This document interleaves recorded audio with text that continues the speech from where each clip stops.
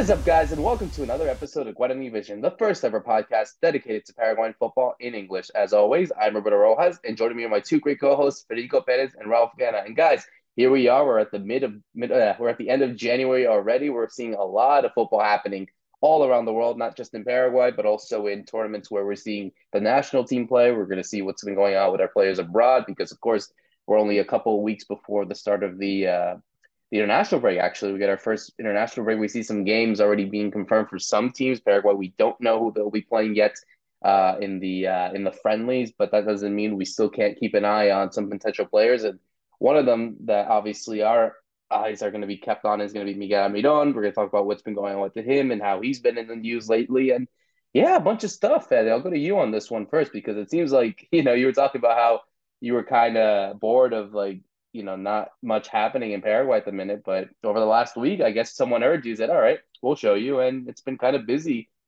since then as well. Yeah, hi Roberto, hi Rob, hi to everybody listening to What Any Vision. We had a great week with plenty of football games, especially to catch up and forget about the off season and how much we actually missed Paraguayan football itself. 3 games in just 1 week. We got the weekend coming up with more ahead. Happy with the under 23 national team, who has been really doing well, especially with the results. Got a tie, got a win, and Diego Gomez, our captain, is pretty much showing the way. Also scoring 3 goals. We got to talk about them.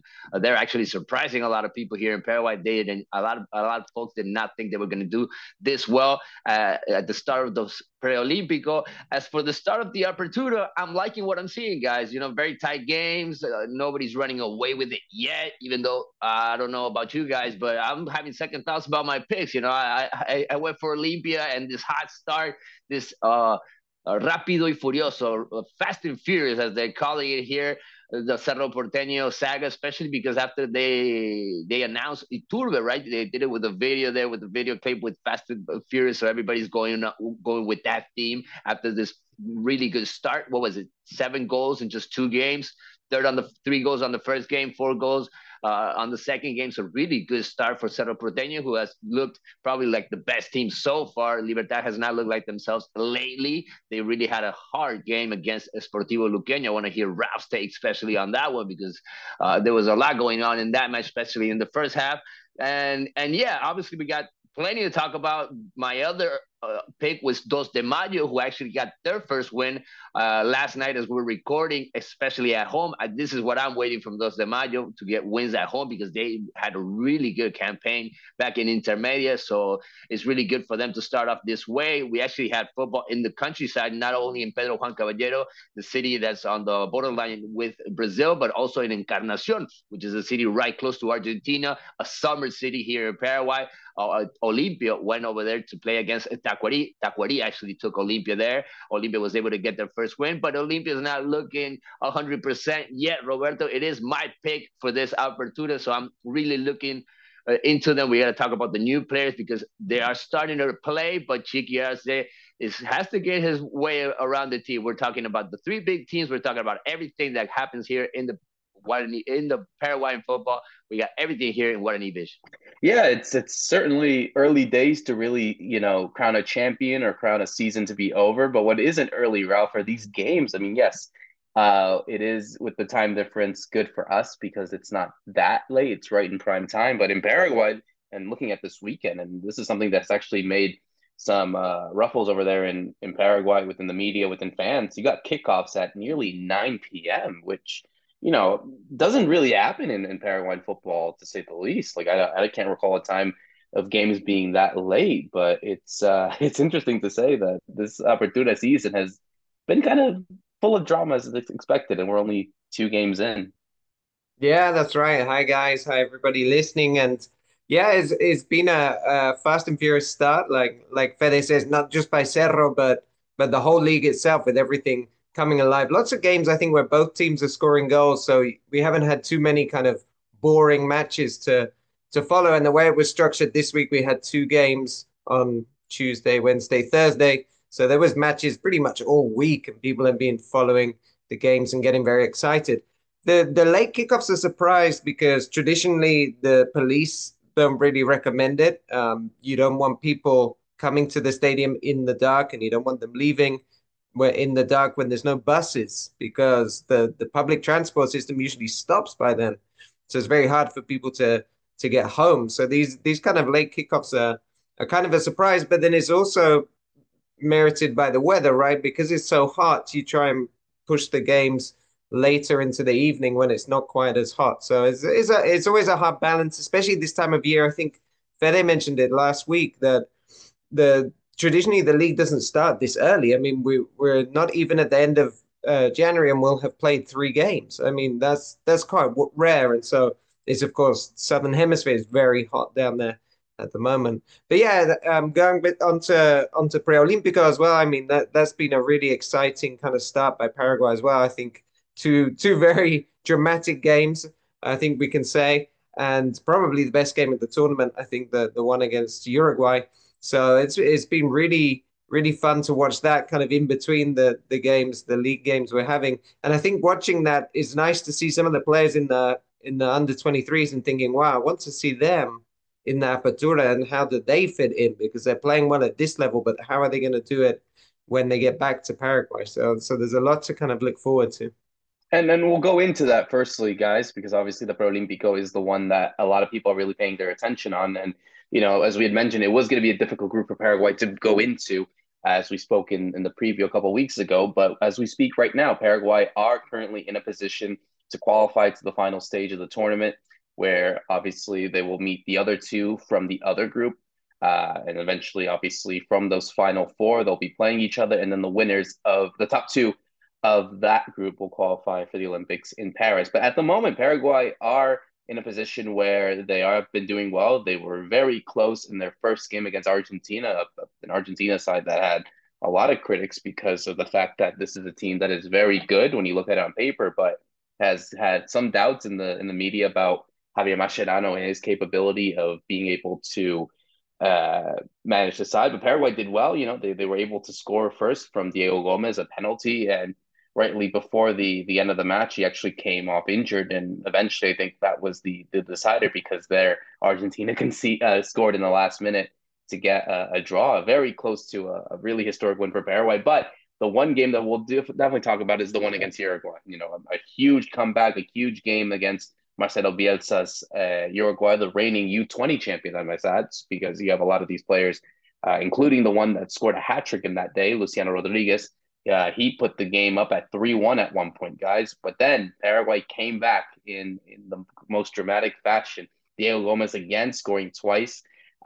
He scored the winner in the 72nd minute and then won a really nice goal, a backheel goal from Marcelo Fernandez, someone that has also been kind of flourishing in this squad. But yeah, it's a huge win. And I think that was one of the things, and I'll go to Ralph on this one first, that we wanted to expect from this Paraguay side is to be able to get results from those, the big favorites, you would say, which would be Argentina and Uruguay. They got that. They were able to get 4 points from those two games, very close to 2 wins. But, you would think now in the position that they're in, and of course, it is early days. We're not here to say, yeah, they're in the Olympics or whatnot, because they still have to play 2 more games, which in a way kind of favors them because they, like I said, they already played the strongest teams already. They're going to play a Peru side that, beat Chile, lost to Argentina. They get them, they get another rest period, and then they finish off the final day against Chile, a side that also haven't won a single game as of yet. So in a way, if Paraguay do not mess this up, they're in really good position to qualify to the final round.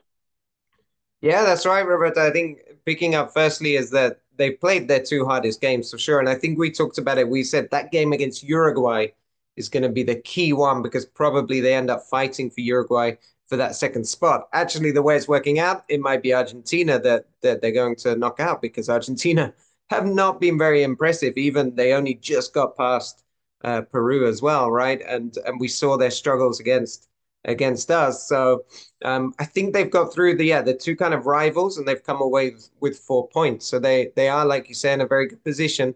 But there's a lot to play for and there's a lot of football in terms of minutes to be played. And what we've seen traditionally with Paraguay is they do struggle a bit in the physical sense of things. It's really interesting how Carlos Harazaguer has not used Enzo Gonzalez, right? Enzo Gonzalez has been on the bench for both games. and is almost been as a replacement in some ways for Diego Gomez. I mean, he didn't replace him in the first game, but he did in the second. And I think what he's just trying to do there is manage minutes, because you know that Enzo Gonzalez is one of your best players on that team. But he's looking ahead to these two games, but then the final stage, and trying not to burn people out. And the person I'm worried about burnout is, of course, Diego Gomez, who's had this like all action. Is like from an English perspective, it's like watching Steven Gerrard when he used to do everything for England and for Liverpool. He'd track back to win the ball, he'd score free kicks, he'd set up goals, and Diego Gomez has done all of that. I mean, he's really leading this team from the front, and I think we've seen also two very physical games. Right, the game against Argentina. Paraguay, if we're honest, they got back into a very traditional Paraguayan side, and they just began kicking Argentina when the more talented players, especially Barco, wanted to try and run past them. It got to a point where we're just going to chop him down. We don't have any kind of other resource here, so let's just stop them playing, which is maybe a bit cynical. And you don't see it as much maybe in the modern game. But remember, Harasaguer is the guy that qualified Paraguay 20 years ago, so he's using, I think, some of that DNA, that classic Garra Guarani, to kind of bring back into the team, which is something we haven't seen in the national team. And then just quickly on the Uruguay game, I think what we saw there as well was a bit of the mental strength, right? Going down 2-0 after just 10 minutes and really being, well, you're never outplayed against Bielsa, but what, because he can let you have the ball. He let Paraguay have the ball for quite a long time. But what they did was they were killing them in the transitions, right? It was two very quick moves, two goals, and suddenly Paraguay thought, all this good work we've been doing for 10 minutes with the ball has just disappeared. But they didn't give up, especially through Diego Gomez, as I mentioned. They kept playing, they kept going forward. They looked for set pieces where they've been really impressive. And they pulled themselves back into a position by halftime where you thought, oh, we might be able to do something here. And then the second half, Enzo Gonzalez comes on. The game, they kind of begin to dominate again physically. I really want to press on that point, because that's something that I don't think Paraguay's been doing at senior level.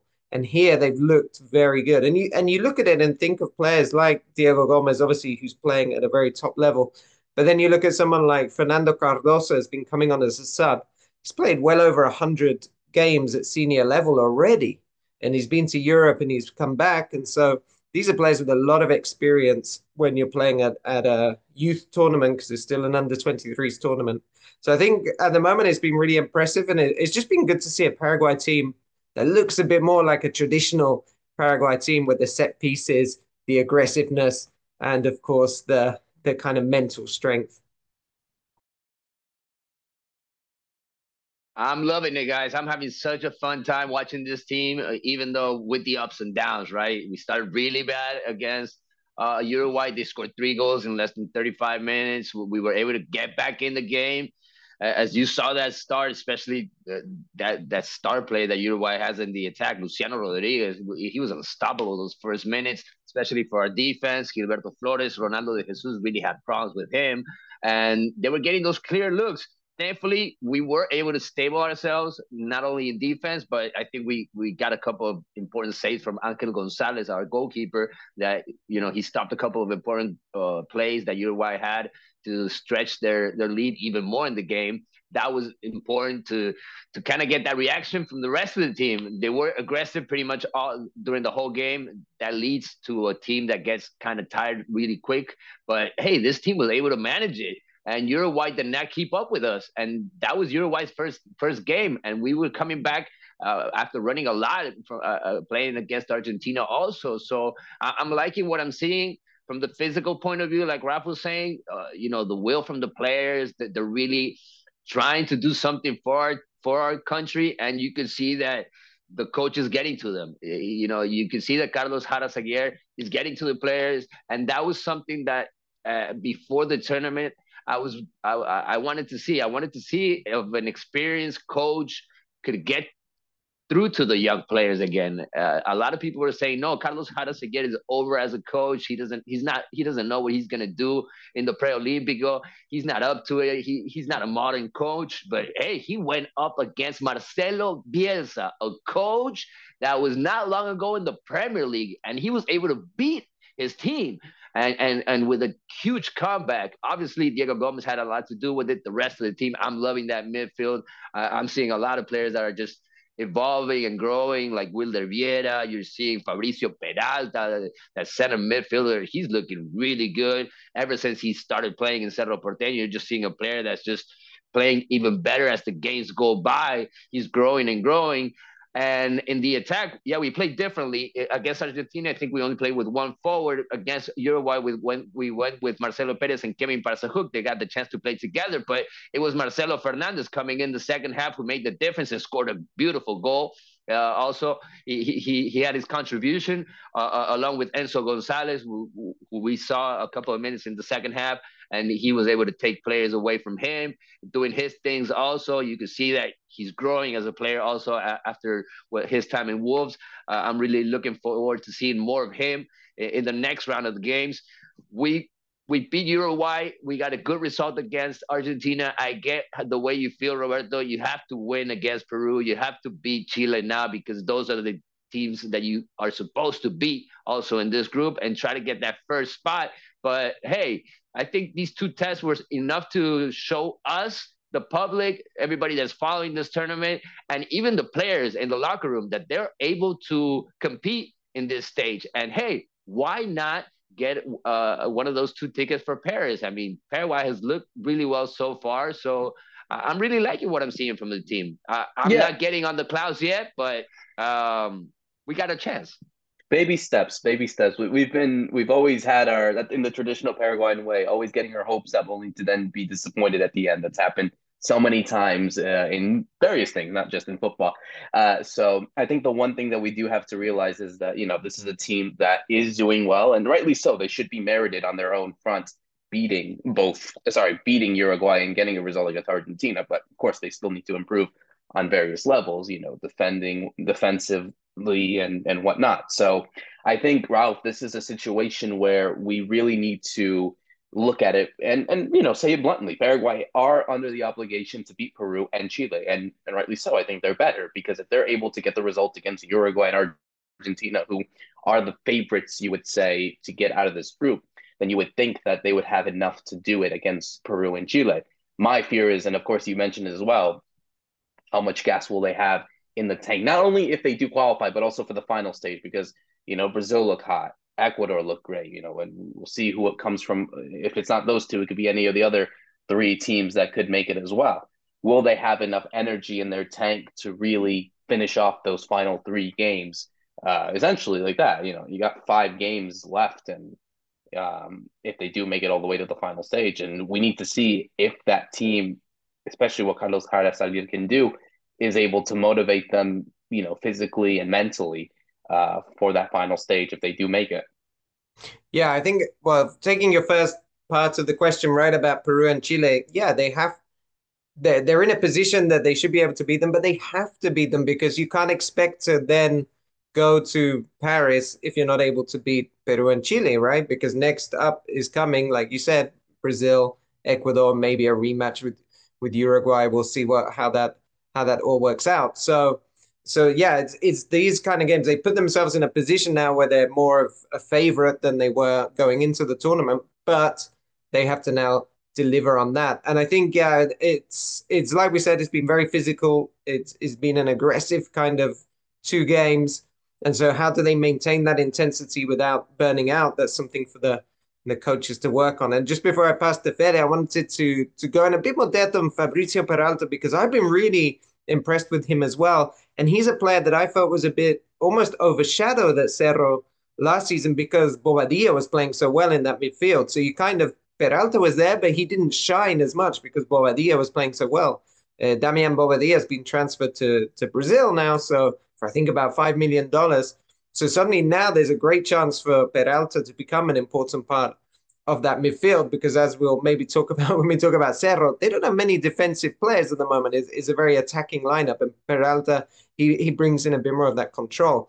He was very impressive in the Under-17s World Cup. So this is not a player I think that's new to the many international scouts that are there in Venezuela. But also he spent a season on loan with Flamengo. So that's really interesting because being in Flamengo for a year and he won the Taça Guanabara. He's had some of that experience abroad, which he's then been able to take back to Paraguay. So he's definitely a player that has impressed me so far. Yeah, there are a bunch of players that are actually, I think, on this team that you don't know how far they're going to get in their careers. I'm really liking what I'm seeing also from Ronaldo de Jesus, the center back. But when he's attacking, when he gets the chances up there on the box of the other team, because he's scoring all the time. He did it with Cerro Porteño in his first games on the first division, and now he's doing it with the national team also. He was one of the guys that scored against Uruguay, and I'm liking what I'm seeing from him. He's that typical Paraguayan center back, huge, very hard to get through, very physical. This is a player that I also like, and give it to Cerro Porteño, guys. I mean, 5 starting players on the Paraguayan national team right now are from Cerro Porteño's youth team. So Cerro has a lot of players that they can sell eventually, especially if they have a good pre-Olympico like they've done so far. My expectations are really high right now with the team. The thing is, can we fix the defense? Can we not suffer as much as we did against Uruguay? Can we fix that situation and keep it up with the goal, especially Diego Gomez? Can he keep up the level? And how important has it been, right, for the FA to get that permission from Miami for Diego Gomez to come and play for us? I mean, we're not just talking about one of the best players. We're talking about the captain. He's the leader. Everybody's looking up to him, and he's living up to the expectations. Miami wanted for him to come, but they wanted him to do a preseason, and he was able to work on his stuff for just a week, and then he got ready for the pre-Olympico. So this speaks really well of a very humble player. We haven't seen the best from him yet in Miami, but we are seeing one of his best versions in the national team. So I'm really happy for Diego. This is just something that's gonna allow him to go back to Miami, and I think he's gonna get that hug from Messi if he gets that ticket to Paris. Also, he's gonna get his props because he's really doing well. And Marcelo Fernandez might get a starting role eventually. From what I've seen from Marcelo Perez and Kevin Parsahuk, I think Marcelo Fernandez looks like the one that's ready. He's played a lot also last season in Libertad. So there are a couple of things you still got to get together in the team, in the starting 11, pick the right one, because you always come with a team ready for the tournament. But as the tournament starts and as the games go by, you start to see that certain players are evolving, are playing better, and they kind of earn their chances also on the starting 11. So we'll see how Carlos Harazaguer manages that situation. But I'm liking it because he's taking the players out of the game at the right time. Diego Gomez looked really tired against Uruguay, and he took him out before he could get injured. So he looks like that experienced coach that looks like he knows what he's doing. Even when we were almost 2 goals down against Uruguay, he looked really calm and thought that a reaction was coming, and we got that reaction right away. So I think it's a locker room that's just growing, and they got so much to look forward to, Roberto. These are tests that we were able to pass, and this is a good stage right now for the Paraguayan team. It is, and now all is up to them to be able to pass the test that they have to pass in a way, and go from there. And I think hopefully by the time we speak next week, because by the time we do have our next episode, we will figure out if Paraguay do make the not the trip to Paris, but they'll be in the final stages for the competition. So we'll have to wait and see if that is the case for them. As we switch gears to what's been going on in the Apertura, like Ralph had mentioned, it's and Fed as well. It has been a fast and furious start for Cerro Porteño. Like you said, the only team to have gotten a perfect record so far after 2 games with 2 wins, 7 goals scored, 2 conceded. And really, a thing that I have to mention, and maybe one of you guys had said it, and I felt that I'm ready to eat my words about it, is Juan Iturbe's really great start. He scored in both the games so far. Cecilio Dominguez has also been very important as well. And yeah, it's been a good start, Fede, for Victor Vernay's team at the minute, because I think obviously the way that they've been playing has been great. Of course, they are in a position where they need to beat the opponents of a Trinidense who look poor right now, and of course, like they did against Almiron. Those are results that they have to win. So it's not the case of saying, okay, yeah, we're good so far. But I think ultimately having a good start is a good start. but it's now the bigger obligation and the expectations just rise up. But the way that they've been playing has been good so far, at least from my perspective of seeing them.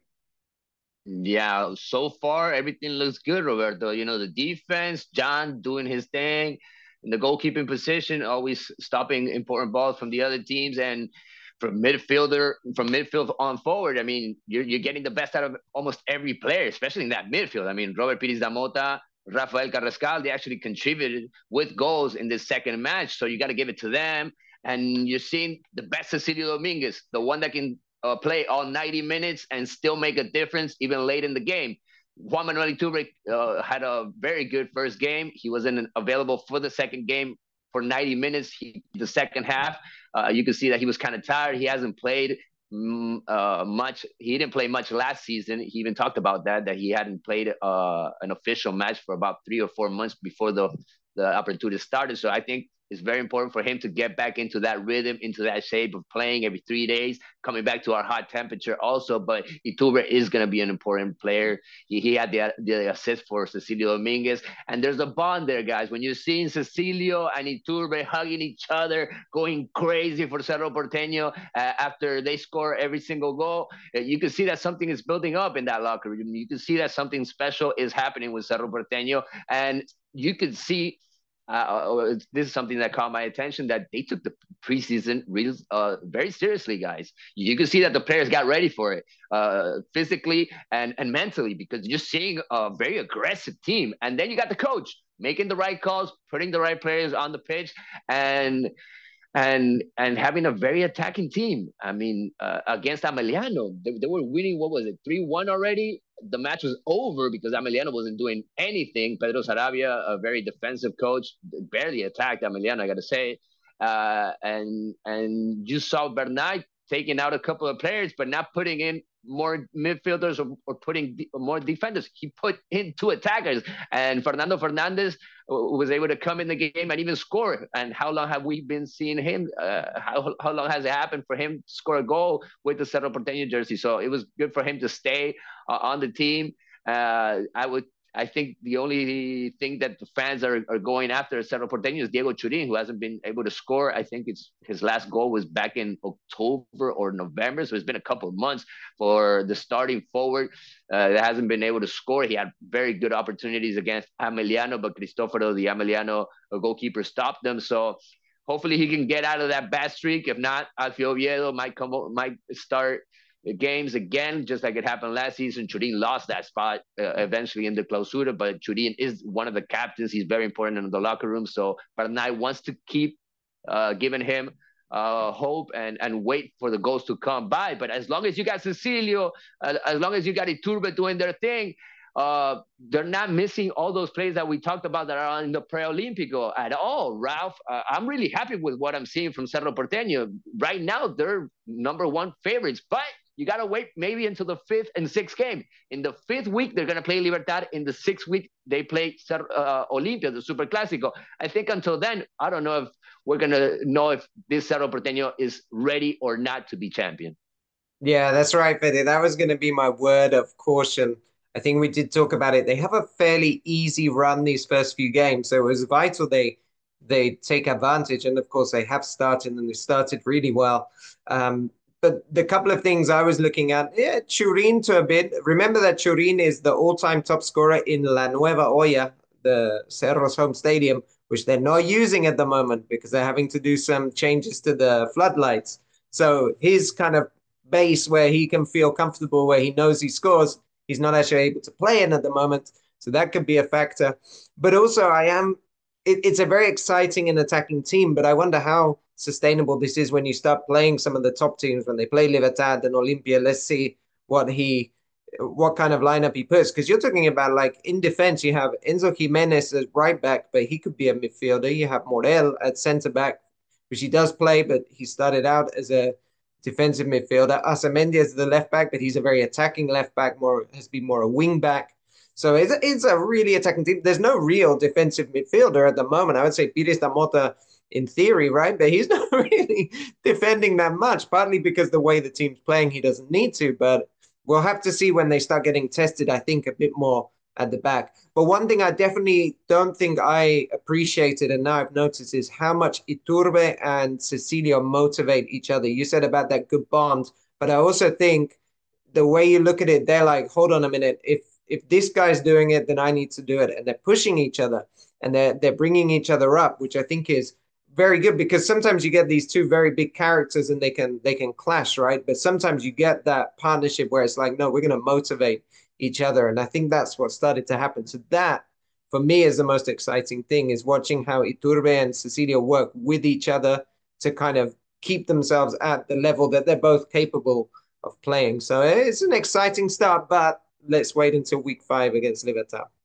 I think we do have to obviously not raise any hopes, and no, it's easy to say that rather than it being done for a lot of fans. But Fed is right. You have to wait until the big games for them to really be consistent on that end, and I think it's going to be important to see what they do. We have to also see what other teams are going to be at because I don't expect Olimpia in this case, Fed, even though there had been some rumors about what's been going with Chiqui Arce and his future, what kind of players he has. I don't know if Olimpia will have this poor start as of yet. Libertad as well. I don't expect them as well to not be in the race for that too, and other teams as well that you guys can mention. So even though Cerro is leading the way, they won't lead the way for that long. It's gonna come up to them. It's gonna catch up to them as soon as possible, and then it creates a big race for all the top teams. Yeah, but they're riding the wave really early and doing it with their style and scoring like the way they scored. I mean, if they keep it up, if they stay hot like just as they started, watch out for Cerro Porteño, especially with that fans, with their fans behind them. I mean, there was a lot of people in Defensores del Chaco for the first match because they wanted to see Iturbe. They wanted to see how the Cerro Porteño got ready in the off season. But there's a lot of confidence from the fans, from what they're seeing from the coaching staff, and how the players are playing. I mean, they're really on top shape right now, and they look like they want the championship. They look like they're angry that they've been second place these last couple of tournaments, and they look like hungry. They look hungry to me, and that's what you want from a big team, right? And when you have the fans behind them, they went crazy in Villa Alicia, which is not a big stadium, the Sol America Stadium where Ameliano took them. A lot of people thought that Ameliano was going to play in Defensores del Chaco, that they were going to play in a bigger stadium because Cerro Porteño fans, they wanted those tickets. They wanted to see this team because it is a team that's putting up a show. When you got Cecilia doing his thing, when you got Iturbe, that's enough just to buy the entrance. And when your team is winning, this is good for the Paraguayan League. We haven't had this with Olimpia lately. We haven't had this with Cerro Porteño. So I think the signings are working. Everything is in pure harmony. The thing is, are you going to be able to stop Libertad? Are you going to be able to win the Super Clásico? Those are the things that Cerro did not do last year, the big games. Those are the ones that they're going to have to win. Olimpia, on the other side, they haven't looked like themselves lately. They are just starting out. There's a whole bunch of players that need to get in shape that got to the preseason very late. You saw Lucas Prato. I don't know if you guys saw him. He looks way out of shape, and he's gonna have to get into that rhythm, into that shape as the season goes by, and Olimpia needs him because they don't have another center forward right now that's making a difference. Bruera is pretty much a third, fourth option maybe to Chiqui Arce. He has never been a starting forward in this team. He tried out with Paiva in the first game. That did not work out. Paiva did not score, and they need somebody alongside Derlis Gonzalez, which is their big star. And then you got players that are just starting to come in and they're showing their star. They're showing their stuff. I'm talking about Carlos Arrua, who was the spark probably in a very dark night for Olimpia and Encarnacion. Tacuari should have won that match, guys. I mean, that game was incredible. How many opportunities Tacuari had, but Olimpia was able to take it away with a very late goal from Carlos Arrua, who got his first minutes and was able to score his first goal with the Olimpia jersey. What a way to have your first game, right? Especially from somebody that fans have a lot of expectation because he did a really good job with Nacional, and you see new players that are coming into the team, but they're not feeling it yet with the rest of the teammates. So you need more practices. You need to work it out. let's see if Olimpia can do it. There was even talks that Chiqui Arce might quit, or they might take him out of the job. Somebody was saying Palermo is going to take over in Olimpia. They're going to take Chiqui Arce out. And that was also being said before this Tacuary match. And you could see that Chiqui Arce heard all of it before the game, because he was really angry in the press conference when he was asked about the situation. So Olimpia has that pressure, Roberto. They're going to have to go through that this whole year, because they had a really bad 2023. Yeah, that's right. I mean, the Chiqui Arce thing, I'll tell you a quick anecdote, because I've interviewed him a few times, like one-on-one, and I remember him telling me, I read everything. He's on Twitter, right? He doesn't tweet much, but when he does, it's good. But he says he reads everything. So he's aware of everything. Maybe he's not always commenting. So he knew what people are talking about. If we just think about it realistically, I can't see any coach or big name coach coming into Olympia before March, because they have their presidential elections. So it'd be very strange to kind of throw in a big name just when Cardona, the current president, is going to step down, because he's already said he will. So something could happen, but I don't think it would happen right now. And yeah, with Olympia, that Tacuary game, I mean, yeah, Tacuary should have won that match. They were all over them. And it reminded me again that Olympia do not travel well to Encarnacion. I don't know their record off the top of my head, but I know they've lost big games there. You know, Copa Paraguay, I think the Super Cup, when Emiliano beat them. So I don't think they always travel great to Encarnacion. I remember they lost to Trinidense down there last year, I think. So that was maybe playing on their mind as well. You have Richard Ortiz has come back, and he's just really not looking in shape. Sao Salcedo, he had a big miss of a ball that almost cost them again. He's a player coming back from injury. So there's kind of a lot of things happening there for Olympia that's not quite clicking for them. But hey, they're on 4 points after 2 games, so they're definitely not out of the race. If they can just kind of grind through, which Olympia is very good at doing, if they grind through this kind of difficult patch and still have some points to show coming up into the Clásico, then that could be a big game, and everything, momentum could change. 100%. I think we're in for hopefully what will be a really interesting season over there in the Apertura, as we switch gears finally to our last segment of the day, and one that I think has been kind of the talk of the town, not just because of what's been going on with the Paraguay national team and with Apertura. I think everyone's really looking at what's going on with Miguel Almiron, because there had been some news, and this was initially reported from Ben Jacobs. Initially, I think it was back on Monday, that Al Sharab had been negotiating a deal with Newcastle United to let Miggy go to Saudi Arabia. And of course, we are speaking right now on the 26th, so we still have a couple of days left until the end of the transfer window in England. But this is a situation where, and Ralph, I'll go to you on this one first, because I think this is certainly a situation for Newcastle where they have been kind of in the red, you would say, where they have been spending more and their return hasn't been as much. So in order to get financial fair play and their kind of rules, they need to sell. And there had been some rumors of him, Kieran Trippier, Callum Wilson, many other players, but Miguel has been one of the names that I guess has been flourishing in the sense that they can kind of sell him now for a really good profit. I've been hearing numbers of 20 million, 25 million. From what I know, and speaking to those close to Almiron's entourage, they're saying that they're not convinced of it, that they don't want to leave. But of course, things can change, as we know, in this kind of crazy transfer window. But yeah, I mean, Miguel Almiron to Saudi Arabia, I guess no one really expected this to happen right now, as he turns, I think he turns 30 in a couple of weeks as well. So for him to go into that is kind of a weird situation to be in, especially right before the Copa America begins, and of course the qualifiers go to really go from that, you would say, downgrade in a way, from being a top player, starting player at a good Premier League side like that is the Newcastle, to going to Saudi Arabia. If it is Al Sharab, a side that I think is right below the mid tier of the Saudi Pro League. Yeah, it was kind of a surprise when it came up, but then when you analyze it, it's not crazy. All the Premier League clubs are concerned after Everton lost 10 points that this time they're serious about financial fair play regulations. So a lot of teams need to get their kind of books in order, not necessarily now, but by the end of the season. But the thing is, now might be the time that you can try and make some of these deals and get the big money. The January transfer window is a bit like that, right? Is when you sometimes have those crazy deals you weren't expecting because everybody's working under pressure. And what it sounds like from what we understand is there's not much interest from Miguel Almiron to go to Saudi. And just like you said, Roberto, that it would be a step down football wise. I don't think his wife would be too happy about it. If we're honest, I think she's got quite settled. It makes them even further away from Paraguay, so it's not even that easy to travel back. You know, they got a young kid.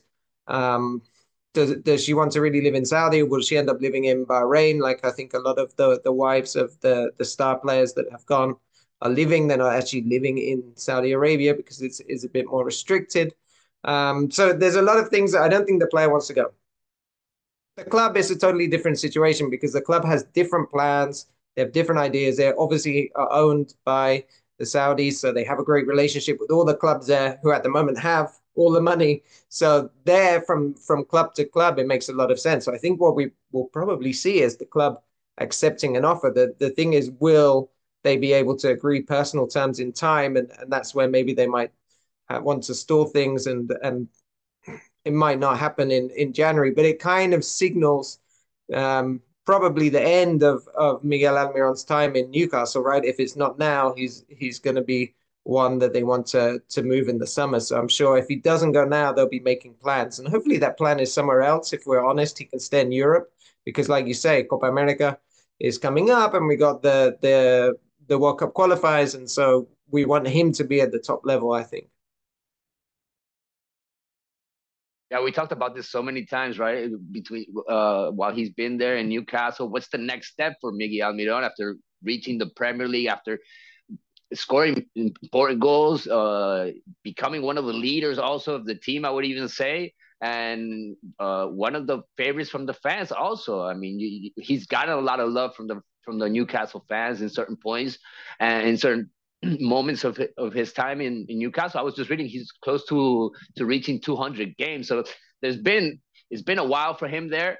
I would like for him to take a new step, but I did not think this was going to happen, guys. I mean, to be honest, I'm quite shocked that Newcastle is even thinking of moving him because he's not that old yet. He can still perform. He still has a lot of he still has a lot of things that he can do with Newcastle. They just played their first Champions League. It was his first experience in a Champions League. So why not let the player evolve? Why not let the player keep that place that he's earned in Newcastle? That's kind of weird for me, but that's the way some Premier League teams are managed right now. I mean, the coach doesn't want him to go. He doesn't want to go, but there's an owner and they have other clubs and they can move the chips. They can move the players like they want it. Then they've done it. We've seen it with so many stars, with so many players before. And the money is just pretty much taking all the players to over there. I mean, we've seen it ever since Cristiano Ronaldo left from Spain to go to that part of the world, and ever since then, just more and more players are going. Some we're seeing that are having their regrets. They want to come back to Europe. We're seeing a lot of that now, and I don't think South American players feel comfortable over there. Yeah, we've had other Paraguayans doing really well. Cacu Romero is one of them, but I don't think it's the spot for Miguel Almiron, and I don't want this story to end that way. I want another team to come in the negotiations and ask for Miguel Almiron. Maybe it's a time for fans to show that love. He got the love from his coach, who even looked kind of desperate for Miguel Almiron to not leave the team. So I think there's gonna be a good ending to this story. I don't think they're gonna go against his will. Yeah, and just wanted to go on that, Ralph, to close it out. Yeah, Eddie Howe did say that he is desperate to keep him and that there have been some noise, but hopefully we can keep Miguel. His contribution has been immense, and that shows kind of the respect. And, if this is, of course, the end of him at Newcastle, I think we can say that, yes, while his time has been frustrating, and we've kind of said it multiple times, even when he was on his good form, that we didn't see the best player, and that could be down to the way that he plays, perhaps his finishing, his lack of finishing, his maybe over reliance on his left foot. There have been some that had said a lot of things about him and kind of divided opinion. But what cannot be really disputed is his work effort. And I think a lot of people especially Eddie Howe, even going back to Rafael Benitez and even Steve Bruce, they have always praised him for his work ethic. So I think, irregardless of whatever move he goes, if he stays at Newcastle, if he goes somewhere in Europe, or even if he goes to Saudi, I think we'll still see that player that will still give his all, kind of what we've always seen over the course of his career. And hopefully, this is a case where, he's not in a situation where he doesn't go on that bad form, because I think he's still an important, and I think Fede can say that, I think he still is vital for the national team and how they play. Whether or not he could be impactful in that sense of, game time situations is another thing, but the way that he's being perceived and his effort, I think, cannot be disputed.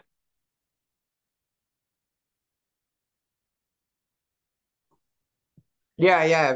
I'll go on that. I mean, he reminds me a bit of Nelson Aido, who he probably looked up to because he was at Cerro, of that kind of work ethic. Even when things might not be going well, you can never fault the players. Kind of, what's the word, like just their motivation to be doing the best job they can do while they're at that team. So I think from that side, yeah, I mean, there's never been any questions. And I also think, I mean, he's obviously he's playing and performing in the Premier League. He's still at a high level. Maybe he doesn't stay in the Premier League, but you would hope to see him in La Liga, Serie A, Bundesliga, one of those top leagues. So I feel very much that this is being forced from the club's kind of necessity that they have to do this financial regulation. So the hope is really that we can see Almiron gets to decide a bit more in his future. But the reality of football is not like that, guys. Remember that it's a small window that you have in your life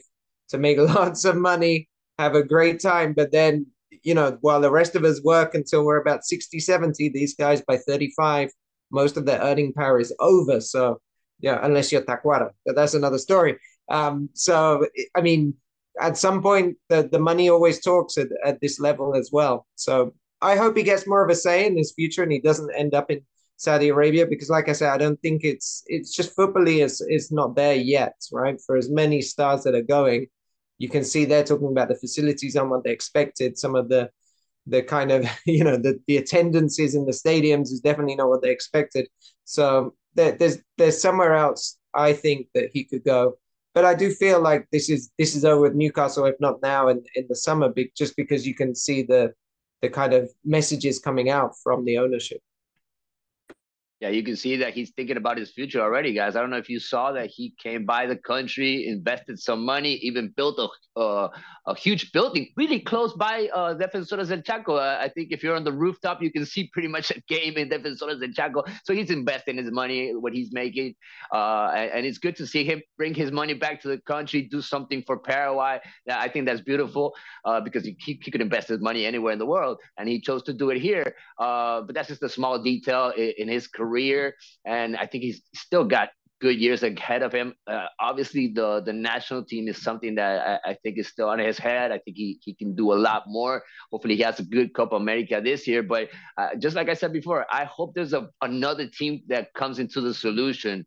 That's why these guys have good FIFA agents. I mean, this is a time where your agent has to move and offer him. I mean, put him on a plate and start offering him, because if Newcastle doesn't want him anymore and if they want to take him somewhere that he doesn't want to play, where he's not going to be that competitive, find him a good team, because he can still do it. He's shown it these last couple of seasons. He's showing it on the national team. He's always keeping his level. He's barely been injured since he's been a Newcastle player. So I think he's still up for it. I'm really looking forward to it. I don't want him to leave the Premier League. I'm looking forward to Julio and Cesar coming back in Brighton real soon. I'm looking forward for Enzo Gonzalez to get his debut with Wolves this season. Eventually, hopefully, he gets that opportunity in Premier League. And we got more players coming about in Europe. I was hearing about Hugo Cuenca also getting his opportunity to practice with the first team in AC Milan. So hopefully we got a player there that's about to debut in Serie A in the Italian league. That's what motivates us here in Paraguay, that we have players playing in Europe and they can bring back their good stuff to the national team. And you wouldn't see him go up against the best players still, Roberto. I want to see Miguel Almiron. I want to see more of Almiron in the Premier. Absolutely, and hopefully other players that have kind of seen as a model as a role model can also be able to show their kind of impact as well. It's not Miguel, because of course his time will eventually end at one point, but you still got the other ones coming in, kind of going full circle to what we spoke about at the Preolímpico, to now kind of players going into their prime. So yeah, a lot to really speak about heading into next week, guys. I'm really excited. There's gonna be a lot that's gonna be decided and to be talked about by this time next week, but you will have to wait until then as we close out another great episode of What a New Vision. For myself, Roberto Rojas, Fede Perez, and Ralph Hannon, thank you so much for listening in. See you soon.